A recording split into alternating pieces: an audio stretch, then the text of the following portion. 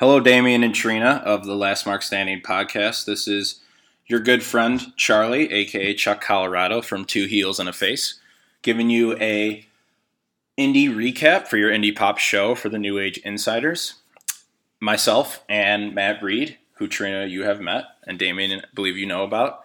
He is a co-host of Two Heels and a Face with me, and him and I, went to a freelance wrestling show on the west side of the West Loop. So, if that makes sense, the West Loop is a neighborhood west of the Loop, and it was on the far west side of that. And the show was at a bar called the Bottom Lounge on Lake Street. So, my expectations coming in were that this show was going to have, I guess, less overall entertainment value than an AEW, because the card of AEW is usually stacked with top-notch indie talent, and this card, although Prince Ali was on the card and was holding their heavyweight title, it had people like Hornswoggle on the card and just a bunch of other indie wrestlers who are pretty local to Chicago and the Midwest, who I've never really heard of. So you'd have to be really following and indie wrestling in the Midwest and really deep into the game to know some of these people. You'd probably have to go to multiple freelance shows to know them. And I think a couple may have been on ROH, which I don't watch too much of. So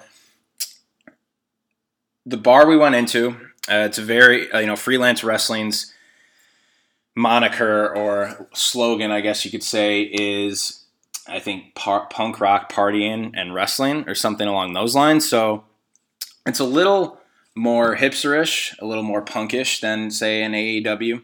And I'm going to compare that. I'm going to compare freelance to AEW this whole time. Doesn't mean that you have to, or it doesn't mean that it's fair, but it's just to give you some perspective on what the show was like compared to an AEW show, because I know, Trina, that you've been to one. So we go into this bar. It's painted. The walls are painted black. The floor is painted black. There's pinball machines, and then there's this back room that has a good amount of space in it, and the ring seems a little dingy, and some of the turnbuckles are kind of falling off, but it was fine. There was a stage. There was the Freelance Wrestling logo, which is a skull, a coat check. So the kind of in the back room is where the action took place. There was limited seating. Every ticket was GA, and there was limited seating, so Matt and I stood the whole show, which is fine. I'd say our legs were getting tired by the end, but it was kind of a good change of pace to stand up the entire show.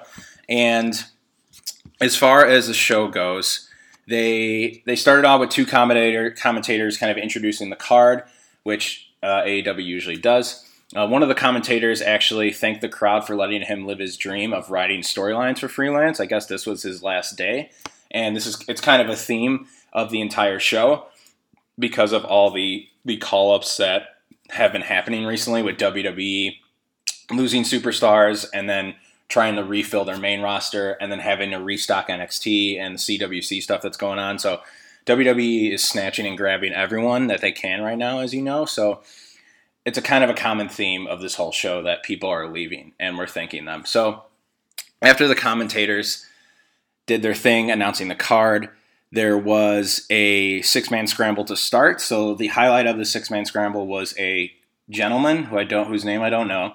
He was dressed up he came out in an orange spacesuit and took off his helmet, and he had a monkey mask on. So his character name, or his ring name, was Space Monkey, and he had a tail as well. So he took off the spacesuit and had some tight white, almost leather, something that maybe like Seth Rollins would wear underneath, and that's what he wrestled in.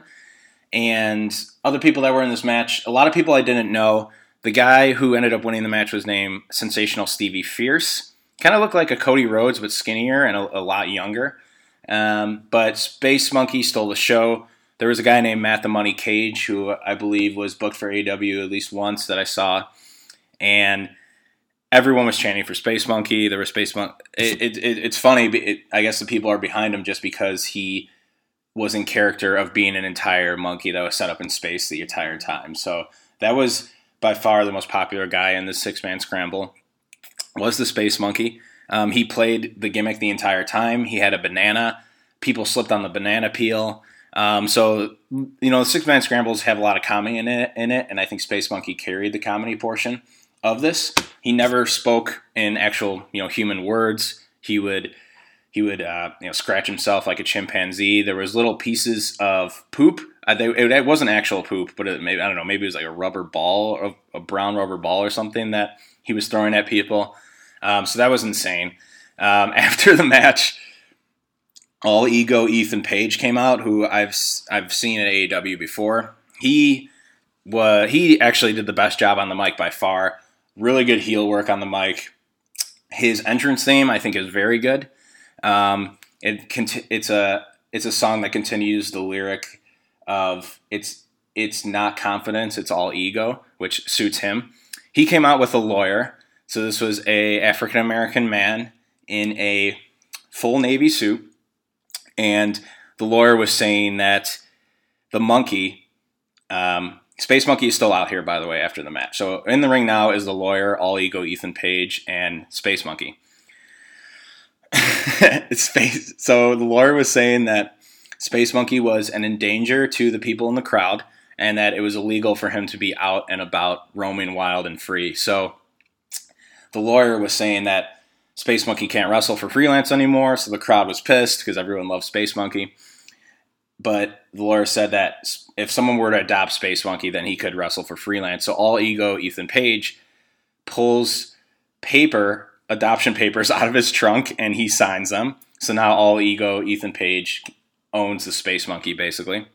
And he wraps a leash around the Space Monkey. So even though All Ego Ethan Page did a good thing by keeping Space Monkey in freelance wrestling, he would then treated Space Monkey basically like a dog and was very rude to him. So he caught a lot of heat from that. And out to save Space Monkey was Heidi Lovelace, who is a mainstay in Shimmer, AEW. She comes out, though. I believe she wrestles under a different gimmick here, which is Sally Stitches, because Heidi Lovelace I guess that name is kind of owned by Ring of Honor. I didn't really know that, but she came out to save the Space Monkey. Ego shoved her down. Heidi Lovelace took off her mask and essentially kind of became Heidi Lovelace, even though she was Sally Stitches. She came out with a mask on. So it was a little confusing just because I guess she wrestles under a different name for freelance. I didn't know that. So All Ego is beating Heidi Lovelace's ass now, catching a lot of heat, doing a lot of good heel work, saying a lot of mean things. He now owns a monkey and keeps that on a leash, so people hate him for that. He's beating up Heidi Lovelace. People hate him for that because Heidi was completely over, extremely over. So coming in to save Heidi Lovelace was a guy named Eric Cannon. So I was told that Eric Cannon and Heidi are dating. I didn't know that either. So Eric comes out to save Heidi, and it turns into a triple threat. So this is a really good match. Heidi Lovelace can work. She can go, and I think she shined in this match. And then All Ego Ethan Page gets the win via roll-up, I believe, on Heidi. And he wins the match, rightfully so. I thought he should have because he did fantastic heel work. But after that, there was a send-off for Heidi. Eric Cannon and her kissed in the ring, and then Heidi got on the ropes. It was very emotional. It was almost to tears, basically to tears, because I think WWE has signed her as well because they're doing a tournament for women wrestlers. So I don't have much detail or info on that, but it's safe to say that this was Heidi's last freelance show and maybe one of the last of her indie career. So after that was a triple threat tag team match. The tag team champions are two African-American guys named the N-Words, and their ring attire is the NWO logo, but the O continues on to form. So the W and the O continue on to form the word words, so it says N-Words on it. It was the best ring attire by far. There was people with N-Word t-shirts on. They ended up winning the match. It was a really great match. After that was a guy who was also very over. His name was Shug D. So another African-American guy with an afro, and came out to Bruno Mars music. Had a little bit Rich Swann charisma, which was great. And he was wrestling some guy I can't even remember his name, some tall, lanky, white guy. And it was a loser leaves town match, which I thought was a really, really awesome stipulation because my girlfriend's dad talks to me about wrestling, and he talks to me about the territory days. And in the territory days, because heels would rotate territories to try to get faces over, there would always the program or the rivalry or the feud would always end in a loser leaves town match, and then the heel would lose and he would go on to the next territory. So I thought that was really cool. This Shug D took a Styles Clash on the outside floor in front of the whole crowd, which was probably the spot of the night, if not one of them. He ended up making it back in the ring for a 10 count. And I thought the ending was really good because even if Shug D was disqualified, he would have to leave town. A loss is a loss. So Shug D really wanted to hit this I'm just going to call him this white guy because I can't remember his name, really wanted to hit this white guy with a chair. So the crowd, he really wanted to do it, and the crowd was saying no, no, no, because no one wanted Shug D to leave. And the white guy was spitting on him. He was basically on his knees with his hands behind his back because he wanted Shug D to hit him with the chair. So Shug D refused. He hit the turnbuckle with the chair a bunch of times and then turned around and gave this white guy, I think he gave him a Shining Wizard was his finisher, really stiff Shining Wizard. And Shug D won. So it was another good babyface victory. The Hornswoggle match was next, and he wrestled a guy named Kikutaro, which is a short, stumpy Asian guy who does a lot of comedy wrestling, I guess, and I guess he's wrestled for ROH. Really funny match. Hornswoggle ended it with a tadpole splash from the top rope and got the victory. Said some nice things that he's always wanted to wrestle Kikutaro, and this was basically a match checked off of his bucket list. And Kikutaro spoke at the end. He wears a really weird mask, too. I would Google some pictures of him. But he said that he moved to the USA to wrestle in the USA full-time. So that's what Kikutaro's doing. And it was a really good comedy match to lead into a very emotional main event. So the main event was Prince Ali versus two other guys. One of the guys' names was GPA, and one of the guys' names, that stood for something. Those are initials. And the other guy's name was Isaias Velasquez, I believe. So the streamers thing happened. Really good. It was a lot of streamers, actually. Thank you, Ali chants. The match was fierce. It started off with a lot of really good spots that involved really all three men. There was, I'm not sure if you've ever seen Demolition's finisher, but they kind of do the backbreaker to elbow finisher, where the guy who's dropping the elbow comes from the top rope. They did that, but one of the guys backbreakered the other, and then Prince Ali did a really, really high leg drop from the top to hit the guy who just was taking the backbreaker. So awesome spots like that involved all three men. There was a 450 splash where two men were laying on top of each other that Ali hit. I have some Snapchats downloaded, which I'll send to you. But they all super kicked each other in the face at one point, which was really cool. So this match was really, really entertaining. And I'll dive it into the crowd. So this was your high energy match. There was a very low ceiling in this place. So every 450 splash that was done by Ali, which I think there was at least 3 attempted in this match, he was basically skimming the roof with his feet. So it was really crazy. The finish was Ali went for, I think, his third 450. And one of the guys, Isaias Velasquez, moved. So Ali landed on his feet, and then the other guy, GPA, rolled him up into a small package for the 1-2. It was a quick 1-2-3. Ali was bleeding out of his mouth, and he looked really shocked after it, but most people knew he was dropping the belt. They even announced it as his last title defense. So even if Ali were to win that match, I think he would just have to give up the belt as well. So everyone knew this was his last match, basically, in freelance. And I actually found out, I believe this is his last indie match ever. Unless WWE doesn't work out and he goes back to the indie. So it's really cool that I get to say I saw that. And I was there for Prince Ali's last indie match. So after the match, right, the new champ GPA spoke. Everyone came out on the stage, the entire roster. he gave a lot of credit to Ali, gave him the microphone because this is Ali's time to speak. So I want to kind of compare this to I was at the AEW show for Ciampa's last AEW match, and his message and Ali's message were very, very similar in a sense. So Ciampa said that AEW. Let me even back up even further. Both Ali and Ciampa mentioned that they had very, very serious conversations with their wives about trying, I guess, one last hurrah of wrestling and then quitting after if things didn't work out, right? So you're on the indies for years and maybe you're getting noticed, but you're not making as much money you need to. None of these big promotions are signing you. WWE hasn't come calling. So that's what Ciampa spoke about in his, and Ali said that he gave himself one more year of wrestling, which is 2016, basically. Him and his wife talked it out and said, if I can't make it in 2016, I won't make it.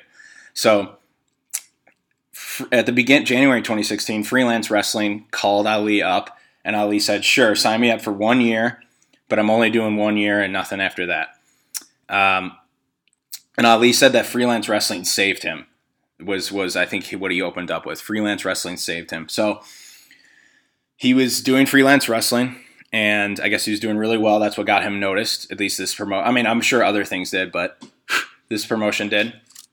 And he said that he got noticed to do, CWC.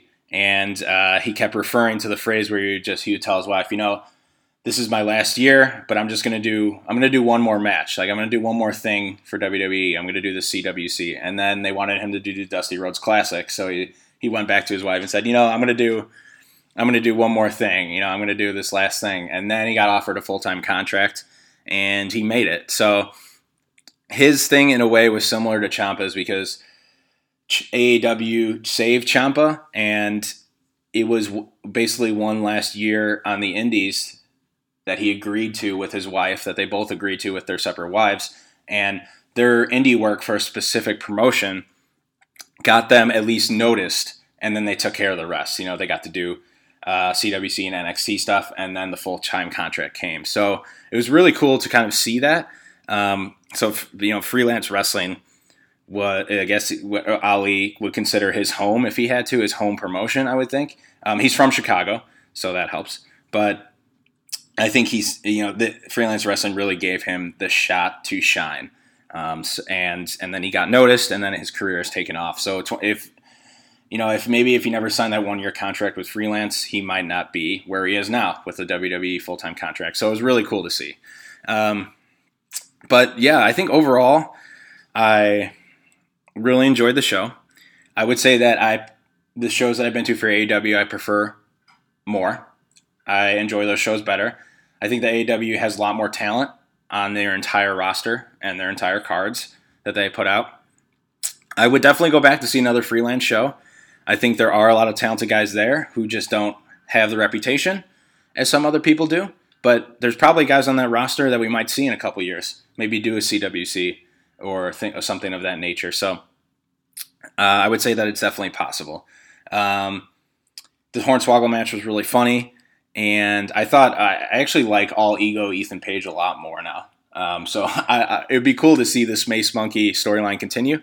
And then, after a couple shows, Space Monkey is just treated like crap.